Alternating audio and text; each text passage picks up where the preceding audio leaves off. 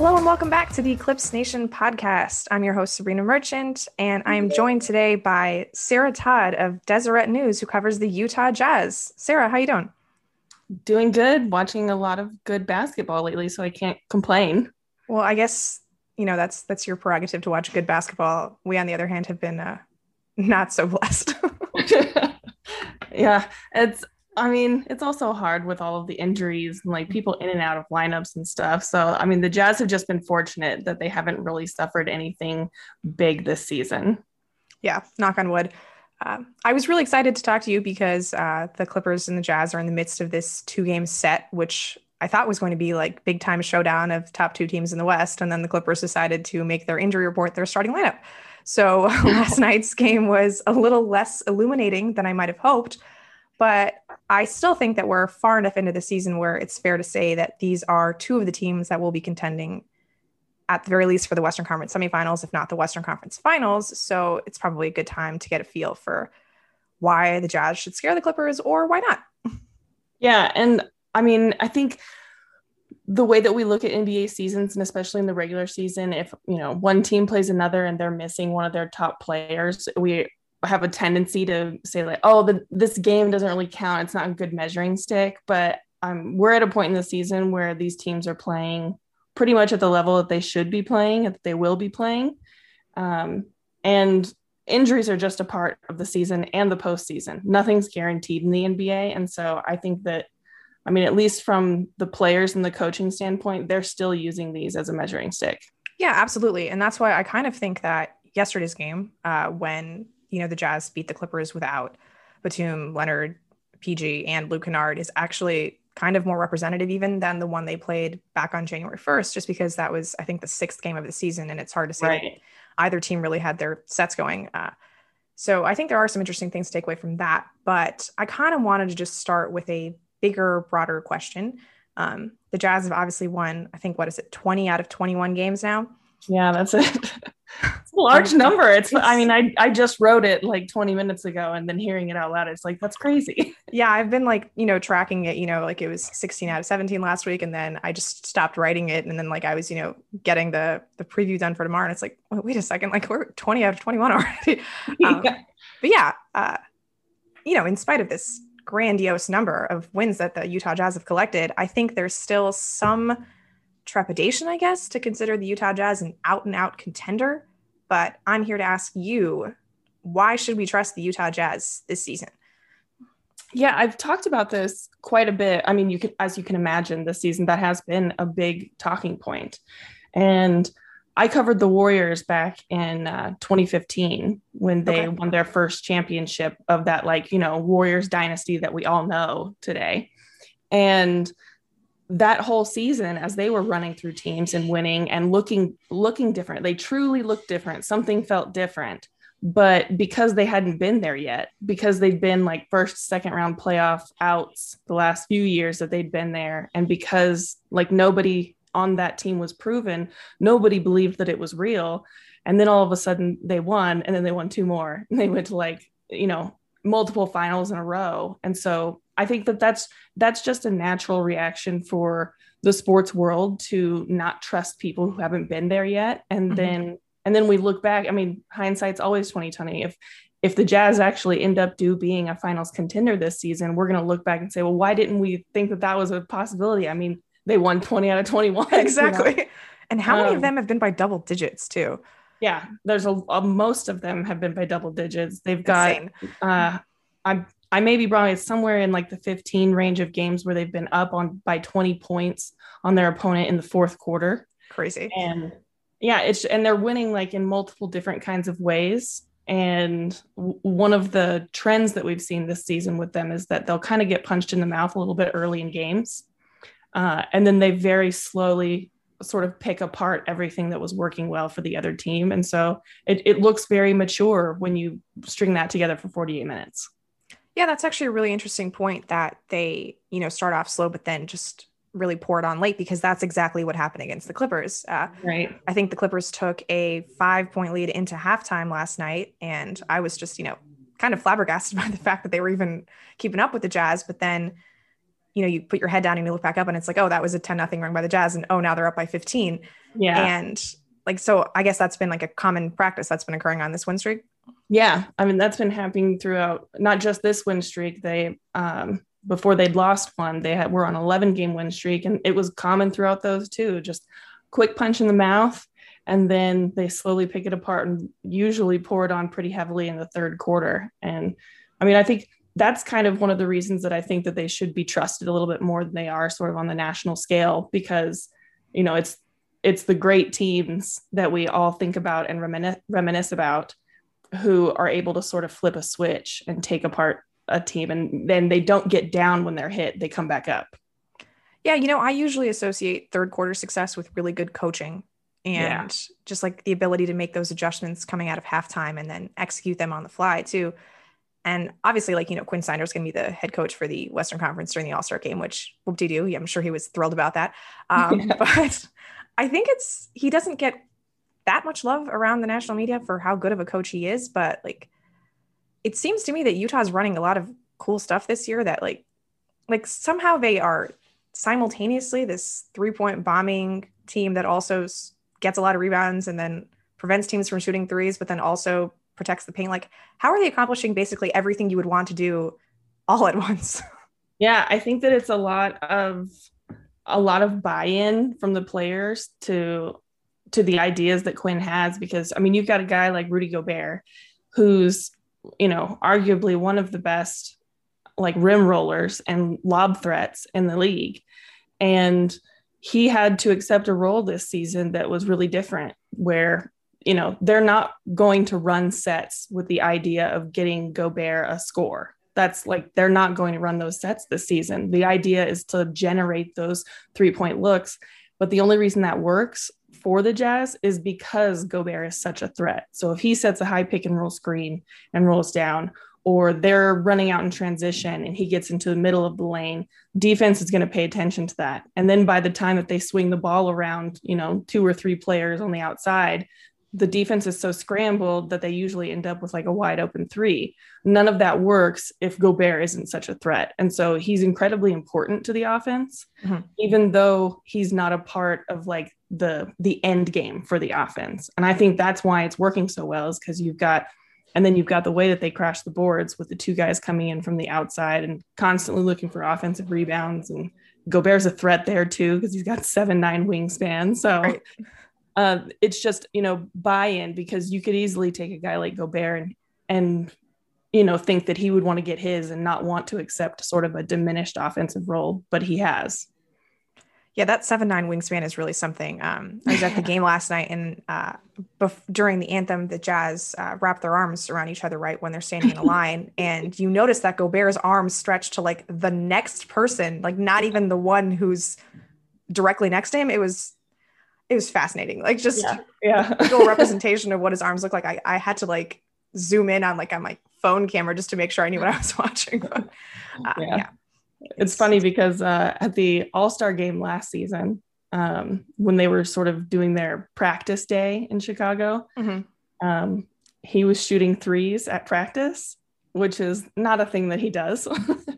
And it looked ridiculous to see like 7'9" wingspan shooting a 3. It would just like, there was too much arm for it to be a real thing that I was watching. That's an interesting point. I wonder what it looks like when I have to pay more attention now when Bol shoots threes. It's probably something similar. Yeah, but anyway, exactly. Yeah. I've always been fascinated with Quinn Snyder just because he has like the meanest face when you look at him on television. But I have to imagine like the guys seem to really enjoy playing for him. Yeah, there's a lot of jokes that he looks like a serial killer, or he definitely does. He's the Voldemort of NBA coaches. And I mean, he does have that face, and like his like slick back hair that like falls in his face when he's screaming at players, like that just adds to the whole persona. But he's such a methodical person. And, we hear a lot of stories from the players about how he doesn't sleep, and he's staying up, like thinking about ATOs, and he's constantly calling guys like, hey, look at this clip. What do you think of this? And he's just always on the job. And I think, to your point, he doesn't get a lot of national love, but he's, I think within the NBA, he's one of the most respected coaches. And to the Jazz's credit, the front office and ownership over the years, they've really let him play this out. This is his seventh year, and that's sort of uncommon these days in the NBA. It's like you get a couple years to try things out, and if it doesn't work, you're fired. And they've really given him a chance, and it's paying off. I gotta say the details that you've described don't make him seem any less like a serial killer. I know. He's like staying up at night with like red yarn and a bunch of things on the wall, like pins everywhere. Diagramming ATOs. Yeah. Yeah. I mean, I always held out a hope that Quinn would go back to Duke after Coach K retired, but that is becoming increasingly unlikely the more success he has at this level. Yeah, I mean, it depends on how it goes. That would be really interesting. And I think it would be really hard for him to pass on something like that, but it would depend on the success of the Jazz. Yeah. Those are good problems to have. Good problems to have, yeah. All right. So I'm not sure yet that I'm entirely convinced that the Jazz are on the level of the two LA teams. And, maybe it's going to be like you said, that we're going to look back at this team like we did the 2015 Warriors and think, why not? Right. But I think part of it is just the volume of their offense that they get from threes. Right. I understand that like they have so many good shooters that you would just expect them to go in like enough of the time if you're going to get, 42 threes up a game. But is there any concern that like you just fall into one of those, like, for lack of a better word, Houston Rockets type lulls? Yeah. They've had a couple of games like that this season. They weren't shooting well against the Clippers the other night. Right. And they kind of just like go back to basics, like go back to what's always worked for them when the shots aren't falling. And that's, Joe Ingles and Rudy Gobert running the pick and roll, and Joe Ingles, ball faking and going up for a layup, and Jordan Clarkson getting like push floaters, like, in the paint. And they've got things that still work, and they've got a lot of playmakers. So it's not like they can't play more of like a penetrating type of basketball. And so I think that they're more dynamic than a lot of people think. But that is definitely a concern. Like in the playoffs, when defenses are really trying to run them off the 3-point line more than they are in the regular season, are they going to be able to adapt to that and get enough offense? Yeah. And I guess, just the fact that they're getting up, like 42, even if you miss 27, that's still a good number of threes that you're making in the game anyway. And that's part of the philosophy is like, if we shoot close to 50, like we're going to make a good percentage, and threes are worth more than twos. Right. Yeah. And I think, this kind of leads me into my next question, which is a little more Clipper specific. Like we saw the Rockets take a really high volume of threes during the regular season last year, and then they get to the playoffs against the Lakers, and the Lakers are able to switch on them. And all of a sudden, it's not so much that the Rockets aren't making their threes, because I think they still hit like 40% or so in quite a few games in that series, but they just weren't getting more than 30 up. And I think we've seen with the Jazz in recent years, like when they run up against a team in the playoffs that switches, which is happened to be the Rockets a couple times, right, the offense sort of stagnates, and the Clippers are very well equipped to switch on defense. And so I'm curious, like I don't know if there have been like adjustments that the Jazz have made, and like it's hard to see that many teams switch during the regular season because not every coach throws out their defensive playbook during the regular season. But are there, I guess, counters built in now that make the Jazz more threatening against that type of defense? Yeah, there's some. They're not, like you said, they're not used as often in the regular season, but they do have options there where if if a lineup is going to come at them with like a double big, like they would maybe with the Lakers or even the Clippers, they could go double big. Then that's one of the biggest reasons that they brought back Derek Favors, so that they could play Rudy Gobert and Derek Favors together in the lineup and match up well. And then if they wanted to go small, they also have Juwan Morgan, who I know this is a garbage time player, but when he plays, he's an excellent small ball five. And if they were trying to match up small, which I don't totally know that they would, because the way that their defense has been run this season is, when they're trying to pull Gobert out and like switch him onto a smaller guard, often he's really good there. He has been burned in the playoffs before. And like there's specific instances where people will remember him like, right. there, like, there's like 5 clips that people could point to and be like, look at Gobert get torched, but that's 5 out of, how many dozens of times where he closes out. And again, that 7'9" wingspan, if you've got like a smaller, craftier guard that's trying to shoot over that, that's not easy. And so he can close out and block on those shots. But in general, the Jazz, what they want to do is they want to, drop Rudy back and funnel defenses into him and just bet on the fact that he's going to be able to protect the rim. And so when he does slide out, that's a little bit of more of a difficulty, and he has to really trust the guys behind him. But I think that there's also just been defensive improvement from some of their other guys, like Royce O'Neal. He's a great defender and he's getting better. And Mike Conley, which is weird because, he's probably on the tail end of his career at this point, but defensively, he's been really able to stay with some of the smaller guards on the wing and some of the guys that usually would get a step on the other players that the Jazz have. So there's been defensive improvement. They do have options for those switches, but I don't know that they're as tested as they would like to have them yet. And we might see more of that in the second half of the season, or it might just be matchup based when the playoffs actually come. Yeah, I kind of think it's going to end up being like the Jazz don't really run into a committed switching defense until the playoffs, and it'll be interesting to see how it works then. But that's one of the things that really interests me about the Clipper matchup, just because like they're so switchable when you have Batum and Kawhi and PG like on the wings, and then even Pat Beverly does pretty well when he switched up against bigger players. And I thought he was quite good against Donovan actually in the first half of yesterday's game. He did a really good job of fighting over the screens and then like making sure that Mitchell couldn't really do anything but go into pull-ups, which he's obviously a very good mid-range pull-up shooter, but like that's a win for the defense, I think, if that's the shot that you're forcing Donovan to take. Yeah. Yeah. There's definitely different ways to look at it, because I think you're totally right that, untested once they get to the playoffs, that's a hard place to actually try to like do something on the fly.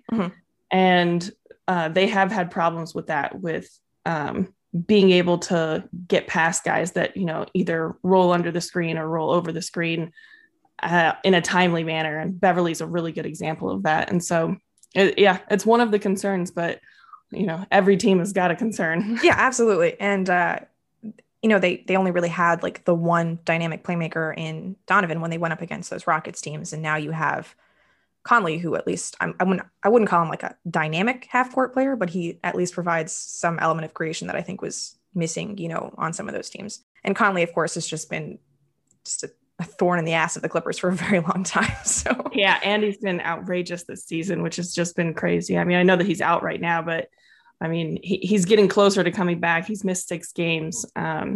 We still don't know exactly what his status is for the Friday game against the Clippers, but I'm really impressed by the fact that not only has he been having probably the best season of his career, but he's been out 6 games and the Jazz have won them all. And so I think that's sort of something that we could look at too, if we're talking about like, are the Jazz ready to actually, be a contender? It's like, one of their best players is sitting and they're still just running through teams. Exactly. It's hard to make like the shorthanded excuses when the Jazz are literally missing their starting point guard. And it's like, oh yeah, no problem.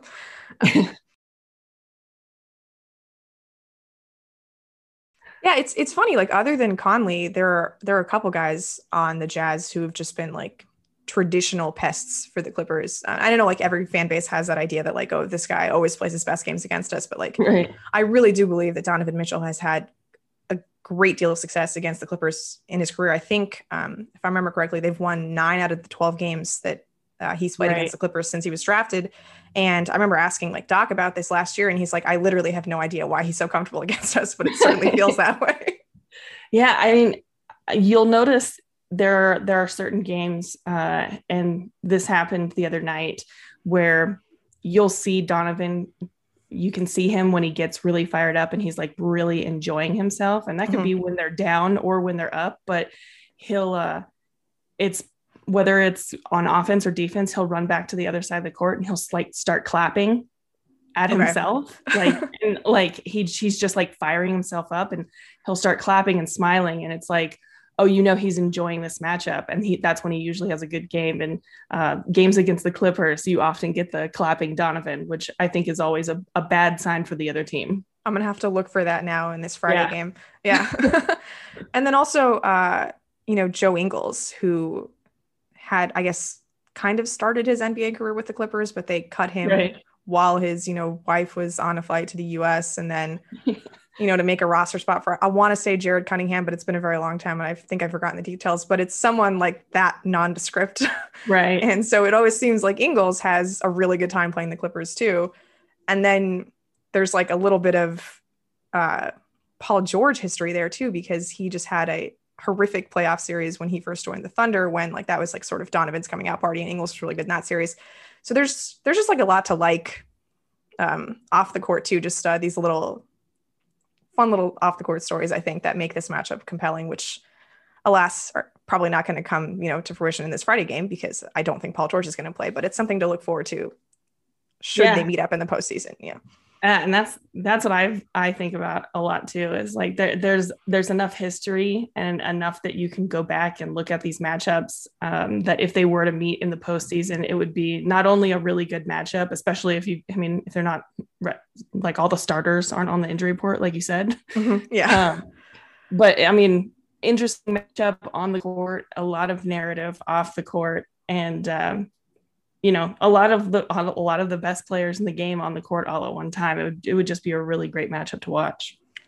Yeah, I think it would be really compelling. I mean, I think Utah's played the Clippers twice in the postseason before. That last one was the Gordon Hayward or Joe Johnson series, as I just remember it. Yeah. But yeah, I think the rosters have turned over so much since then that they probably have more history on other teams than they do specifically for the Jazz and the Clippers. But I do have one more question about Rudy. I was looking through the film from last night's game, and even though it seemed like the Jazz were having a pretty good time on the floor, like no matter who was playing for the Clippers, the minutes with Serge actually worked pretty well for the Clippers when Ibaka was, playing some pick and pop with Lou Will and Patrick Beverley.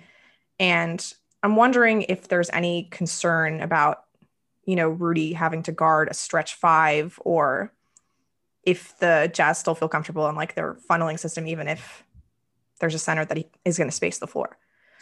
Yeah, I think they feel pretty comfortable in that. I think that, part of the problem is that the Jazz just haven't faced a lot of it this season. I mean, even in some of the opportunities where they would have, like the Sixers came into town this week. And then or Embiid last was week. hurt. Yeah. Yeah. Embiid didn't play. He was like a game time decision that he didn't play. And so, that was one of the things that we were looking forward to, is like seeing how he actually matched up when a center would pull him out, not just on a switch. Right. And so I think it's just something that he hasn't had a lot of practice in this season, but I don't think that I would actually be too concerned with that, because he actually had and has had pretty good success against Jokic in sort of that same situation, although Jokic is such a weird beast of his own. That, I find it really hard to compare anyone to him. Right. Like success is defined so differently. It's like if you keep him from shooting 3 of his 9 threes during a game, then that's success, So, and he's still going to score 35. But I don't know that it's too much of a concern, but I saw the same thing last night, that he, there was some success there with Serge when he was moving out. Yeah, absolutely. And it's been weird with Ibaka on the Clippers. Like he just hasn't been as effective finishing in the paint as I think the Clippers thought he was going to be. But it's been really great having him as that pop option, because not only does it bring the big out, it also just creates all the space in the lane for Kawhi and PG to work with. And like Kawhi's offensive numbers playing next to Ibaka are just like off the charts. It's absurd. That's why I would love to watch a series with these players, because I would really like to see like how the Jazz would fare when they have to, when their smaller players are forced to defend the attack, which just doesn't happen often in the regular season. And so it would just be really compelling basketball. Yeah. And I also think that the Clippers could do some interesting things if they went small, which again was just not an option because they had no healthy perimeter players in this game. But like they've had, I mean, I wouldn't say they've had success because it's, regular season, but like there have been good stretches when they've had, Marcus Morris at the 5, and then, you surround him with basically the rest of the starters. So Beverly, George, Leonard, and Batum. And like, not only is that lineup super switchable on defense, then it's just 5 out on offense because all of those guys shoot like 40% at least from 3-pointers. I think Marcus Morris is leading the league in 3-point percentage among guys who have at least 100 attempts. Batum is like straight fire from the corners. And then like even all the other guys, like if Patrick Beverly is like your bad shooter in the lineup, he's still a career 38% 3-point shooter. So that's something that I think would be pretty interesting to watch against the Jazz, just because like, I mean, what you can't bang with Gobert inside, right? Like they have Ivica Zubac and like that doesn't work. So you have to do something else. And I think that's where the Clippers' strengths lie. It's just, I don't think that they're going to, show all their cards during the regular season. Yeah. That's the other piece of the chess match is that, whether or not anyone wants to admit it, like on the team side, the chess match begins with the regular season. They're not going to show all their cards especially against the teams that they think that they might meet in the playoffs. Yeah, absolutely. So I know you already brought up like Juwan Morgan as a small ball 5, which is definitely something I did not consider at all when I was thinking about talking about the Utah Jazz. But is there anything else you think there is about this team that sort of flies under the radar that makes them, more special, more impressive than they already are? I think that, one of the things is like, you've got guys like Mike Conley. He was supposed to be the guy in Memphis, right. Like he was responsible for generating everything that happened there. And then he comes to the Jazz and it's sort of a liberating situation where he doesn't have to be the guy anymore. And so that frees him from, I think, pressure, and then also gives him more opportunity and just able to have more of a dynamic game. And then you've got Donovan Mitchell, who like, by all accounts, should be the kind of player that is striving to become like a top tier superstar, but the statistics don't play out because he's also so unselfish and he's constantly trying to get other guys involved. Joe Ingles could probably very easily hit 10 threes a game, but he's way more interested in getting like a nice pocket pass to Derek Favors. Absolutely. And then, Royce O'Neal, who is, you've got all these guys like Gobert, Conley, Kawhi, and I think it's Royce O'Neal and Bojan Bogdanovic. Those are the NBA leaders in total plus minus. And so 4 of the top 5 are on the Jazz. And you don't get guys having that good of a plus minus over the course of, 30 games unless they're doing a lot more than just scoring. Yeah, that's a really good point. It does remind me of something that I'd forgotten about earlier. I know I've seen some people say that like they wish the Jazz had one more wing defender. And against most teams, I feel like it's not a huge issue because there's maybe one wing who can do damage against you. Like if you think about the Lakers, like there's just LeBron, or even with like Ben Simmons or other teams that you might face down the road. But right. The Clippers, I think, are uniquely positioned in that they have 2 6'8" guys who are just beasts to deal with in Paul George and Kawhi Leonard. And I always feel like Paul George is like the matchup buster because you put your best wing defender on Kawhi and then all of a sudden you're stuck with somebody 6'4" guarding Paul George and he can just shoot over the top of them every single time. So is that an advantage you think that the Clippers might have? Were these 2 teams to match up in a series like defending Paul George, or is that something that like I'm missing that the Jazz are doing a perfectly fine job of defending wings? No, that's definitely, I think one of their biggest weaknesses, because like you said, you'd either have to stagger the lineups so that you always have Joe Ingles and Royce O'Neal basically on those 2 players. You can't like have them playing any other minutes except for on those guys. And that doesn't exactly work out with the way that the rotations are working right now with the Jazz. But that's probably like their only option to cover those players in the way that you would want them to be covered right now. And then outside of that, like you said, if you've got Royce on, Kawhi, and then you end up probably with like Bogdanovic on Paul George, and they'd probably put Paul Bogdanovic on Kawhi, I think. Yeah, Paul George is going to attack. Either one of them are going to attack those any day of the week. And so that's probably the biggest weakness that the Jazz have right now, like looking towards the latter half of the season and the playoffs, is how are they going to stagger their lineups to be able to do that? And like they got Shaquille Harrison on the biannual in the offseason. And he's, known as a defender, but they haven't even played him outside of garbage time at all this season. And so I don't know like if they really trust him to come in and provide good minutes, even though he is a trusted defender. So it's a problem. Yeah, I kind of forgot Shaq Harrison was on the Jazz, actually. Yeah, and you wouldn't be alone. Yeah, just the more we talk about this, the more I'm intrigued about just all of the different ways these two teams stack up against each other. Like, we haven't even brought up Lou Williams against Jordan Clarkson, which is just a delightful matchup considering. I love it. Jordan, I think, learned half of his moves from Lou Williams when they were on the Lakers together. I love players like that. I mean, Lou Williams has been one of my favorite players for a long time, just because I love a guy who came into the NBA with all of the unearned confidence in the world and has only gained more confidence. Like, those are the type of players that I really enjoy watching. And Lou Williams and Jordan Clarkson just epitomize that, where, they could have a defender 10 feet away from them, or they could have a defender 2 inches away from their face. And at both times they're thinking to themselves, this is a good shot. Yeah. Yeah. It's been really remarkable to watch Clarkson transform into this player who, a lot of the shots, like you said, they think they're good shots, but his efficiency is high enough to where he should be thinking those are good shots. Like when he was playing the Clippers yesterday, he would get an inch of space off of a screen and just immediately be launching from 3-point range. And I'm like, that's quite a lot of confidence Jordan Clarkson has, but that hasn't changed. It's just the shots are going in more often.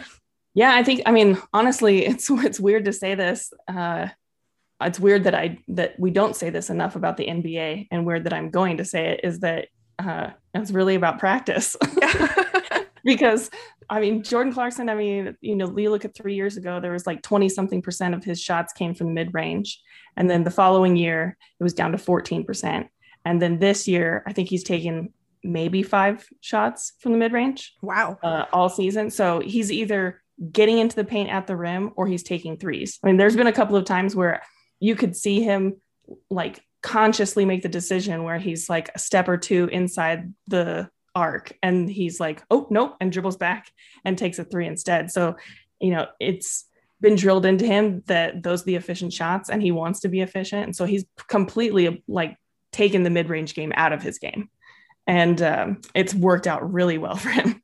Yeah. I mean, I haven't given it a great deal of thought, but I would have to imagine he's right up there for 6 Man of the Year favorites, just because you have to keep an eye on him at all times on the court. There's just no way you can lose attention when Jordan Clarkson is there, because like you said, he's really capable finisher at the rim too. And then just launching all the time whenever he gets the ball. Yeah. One of my favorite things for anyone that wants to keep an eye on Jordan Clarkson during a game, one of my favorite things that he does is I think he's the NBA leader in guys who look like they're about to lose the ball, but then don't. Where he'll be dribbling into traffic or around a defender and he looks like he's completely out of control. And then he just makes this circus shot layup at the rim. And it's okay, that was going bad for a while, but it ended well. And I think he leads the league in that. Yeah, I love a good no, yes player. Yeah, those are just delightful to watch. All right. Well, I think I have sufficiently exhausted everything I wanted to know about the Utah Jazz, specifically as they relate to the Clippers. So was there anything you wanted to add, Sarah, or anything we should talk about the Clippers at all? Or I mean, a lot of what I've been wondering about the Clippers lately is just what's going on with some of the players. Mm-hmm. And so what's going on with Luke Kennard? Yeah. You don't mean specifically why he sat down? No. Okay. Just what's going on with Luke Kennard. Yeah. Yeah. To me, Luke Kennard's role is just a little too duplicitous of what Lou Williams does. And right. Lou Williams is better at it because that is literally the role that he has created in the NBA. I think Luke Kennard is just used to having the ball in his hands more often than what the Clippers want him to do. They want him to make quicker decisions, whereas he's a lot more of a feel the game out type of player first. Right. And that adjustment has been really tricky for him. They want him to just be more aggressive, take quicker shots, they want him to just go. Exactly. And that's not his style of play. And I assume that there is some sort of middle ground that they can get to. It's just really hard when, he was getting back to just playing NBA games when the season started. Like he hadn't played since December of 2019, you know, before the Clippers got him. And then obviously there's like such little practice time. I think the Clippers have had 6 official practices this season. Lord knows how many they've actually had, but 6 official practices. So yeah, it's been a tricky adjustment. Just his style of play meshing with their system. But the fact that like you can just put him on the court and like expect him to make, you know, 40% of his 3-pointers means that there's going to be a role for him if the Clippers like need that depth. But I think they're realizing that they're just going to be relying on Lou more than Kennard, which I mean seemed obvious to me at the start of the season, but it's just been emphasized, you know, with the play.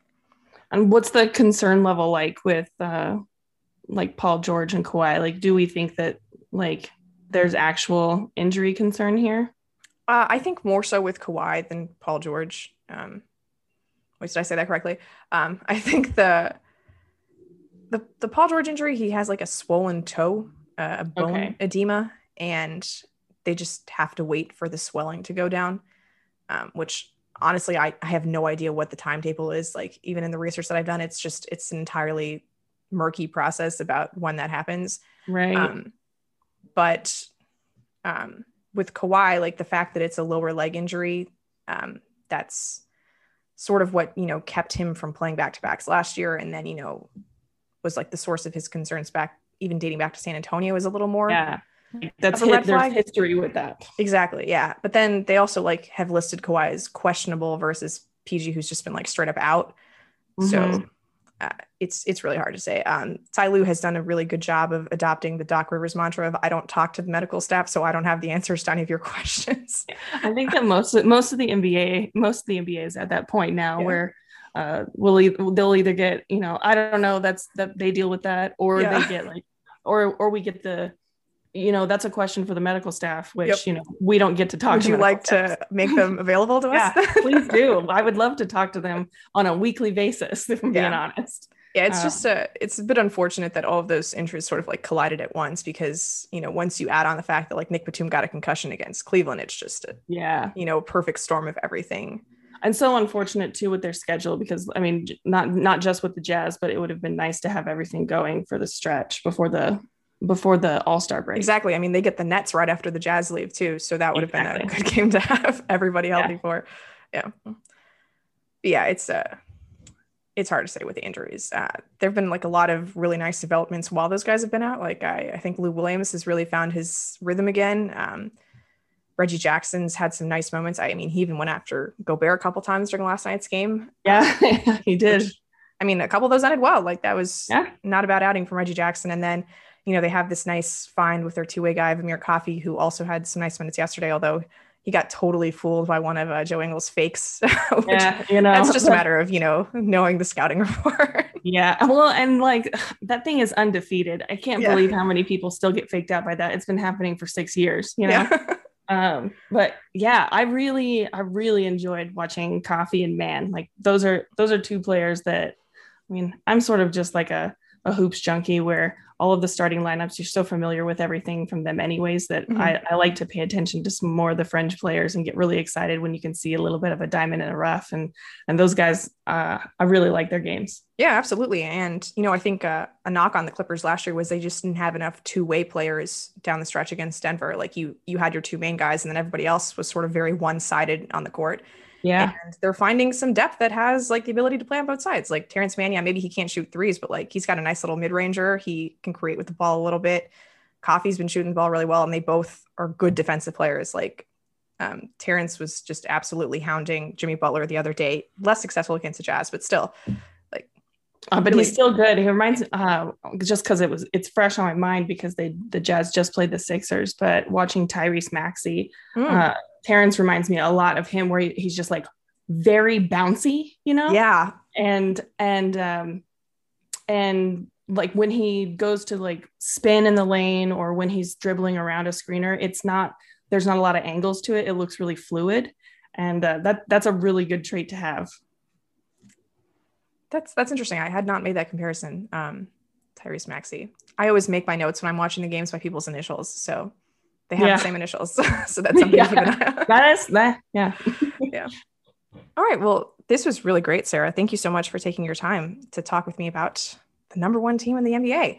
Yeah, no problem at all. Where should people go if they want to find more of your work? You can find me on all of the social medias at NBA Sarah, or you can read my Jazz coverage at Deseret.com. Excellent. And it's really good. I can totally vouch for Sarah's stuff. That's how I know anything that I know about the Jazz. So I really appreciate that. I appreciate that. There's love on both sides from here. All right. Well, thanks so much, Sarah. Take care. And to all of our listeners, thank you for taking the time to tune into the Clips Nation podcast. Make sure you're subscribed on iTunes, Spotify, or Google, and we'll catch you next week.